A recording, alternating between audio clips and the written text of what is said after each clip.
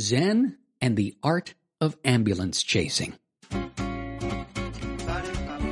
Hi, I'm Neil Headley. Welcome to The Voice in My Head for Monday, March 28, 2022. I'm taking the rare step with this week's piece and sending a printed copy by mail to each member of its primary intended audience. Because while, I want to share this message with you as well, there really are three people, or in my worst nightmare, three groups of people who it's really intended for. And the idea of the intended audience is what this is all about. If you go back to our talk from a couple of weeks ago called Don't Find a Niche, Find the Right Niche, we covered the importance of knowing exactly who you're talking to, drilling down far enough that when you're creating content for them, whether that's advertising materials or a podcast episode, they're almost a corporeal entity, and the importance of committing to speaking directly to that person in a way that you never let them down. Not only does that prevent you from generating content that your audience won't have use for, it also frees you up to talk to them in ways that maybe you hadn't thought of before. There was a similar thread in a piece that we did called Norm Macdonald, Marketing Genius, about giving your potential customers things that resonated with them instead of whatever happened to be the easiest thing to check off on your marketing to-do list.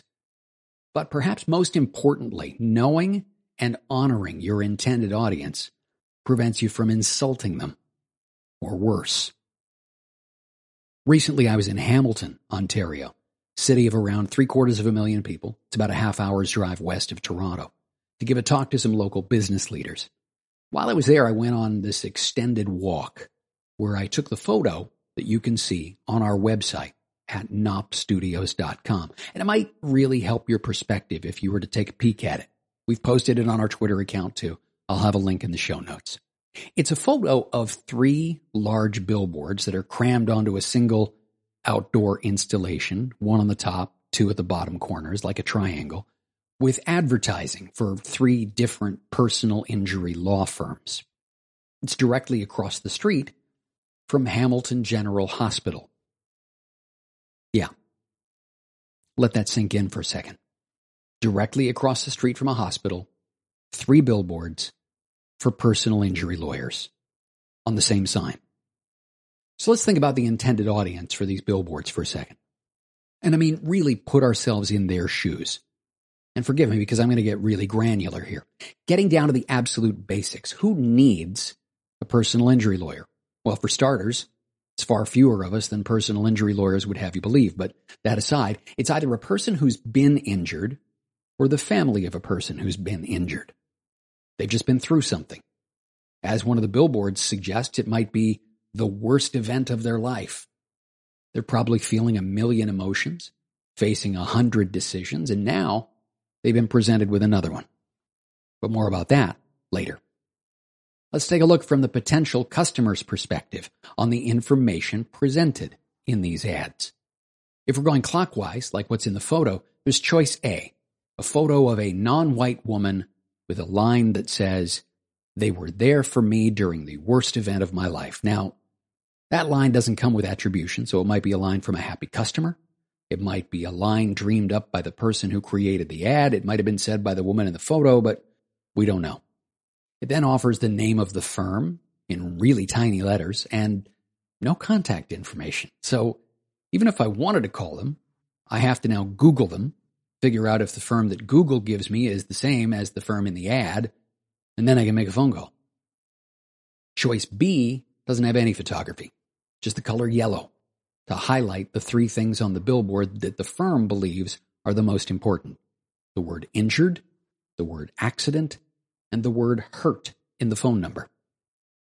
They also emphasize the name of the firm, which is smart because locally their radio commercials feature what you could describe as a catchy jingle that pretty much everybody in town knows. If you want to be known as the personal injury firm with the catchy jingle. So anyway, hopefully you see the name and that triggers the memory of the radio jingle in your head, and there's enough familiarity there that you're willing to try to figure out how to spell the word hurt on your phone. Ugh. Choice C is a picture of a couple of white guys. The word injured, the name of the firm, and a less easy to remember phone number that ends with what I'm willing to bet was the year the firm was founded, which makes it a much less catchy phone number 30-something years later. So as someone who's been in advertising in one form or another for 40 years, I can tell you that each of these individual ads fails on some level. You and I can have a conversation about that offline if you want. What's far more egregious, though, is the strategy of having them all lumped together. To begin with, putting all three ads on the side of the same building forces the same kind of competition that made the Yellow Pages such a terrible investment. Look, if you're advertising in the same visual place as one or more of your competitors, the automatic winner is whoever has the best ad. Best in terms of visual impact or placement or whatever criteria you use to evaluate best. It's why I'll bet you have a pizza place in your town called AAA Pizza. It's a throwback to the days of the Yellow Pages where the important thing, the most important thing, was being the first one listed in any given category. Because even if your pizza was garbage, you'd pick up some customers by virtue of being the first ad that they saw. Or, in the real glory days of the Yellow Pages, you'd see full-page ads for pizza places in a visual attempt to scream the loudest for someone's attention. But putting three ads for personal injury lawyers across the street from a hospital doesn't scream for their attention. It screams desperation, and it reinforces the worst stereotypes about ambulance-chasing lawyers because, in this case, they figured out they don't even need to chase the ambulances if they can just ambush them at their destination.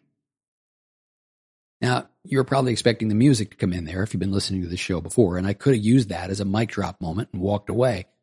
But I wanted to offer a solution instead.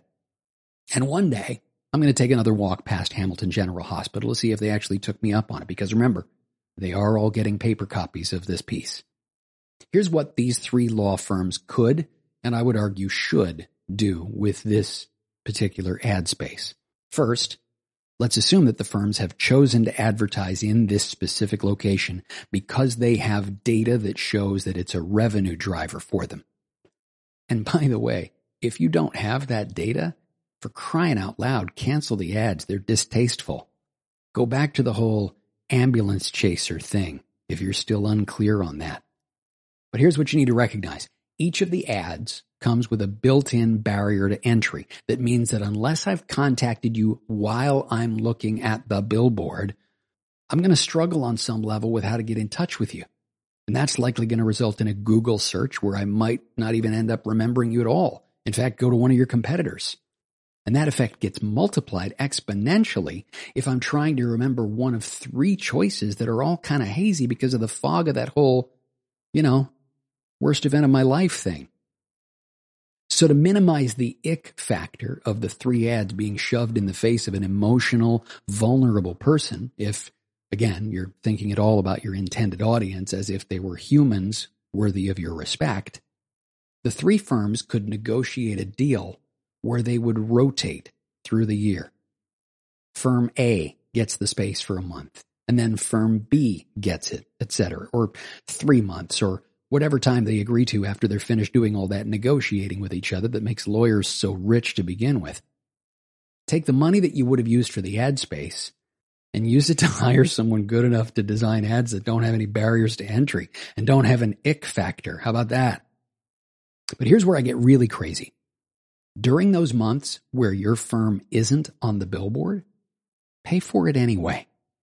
And donate the ad space to a nonprofit that offers help to your intended audience in other ways, like crisis counseling or something else that might be useful to a person who's going through the worst event of their life.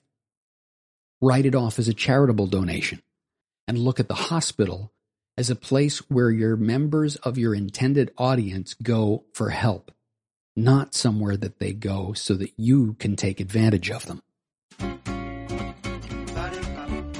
That does it for episode 10 of The Voice in My Head. Wow, double digits already. Listen, if you want to get together sometime, and if we ever did, and you thought to yourself that I gave you a nugget that was worth maybe picking up the tab for coffee, hey, you can send me a virtual coffee to say thanks. Just go to buymeacoffee.com/knob.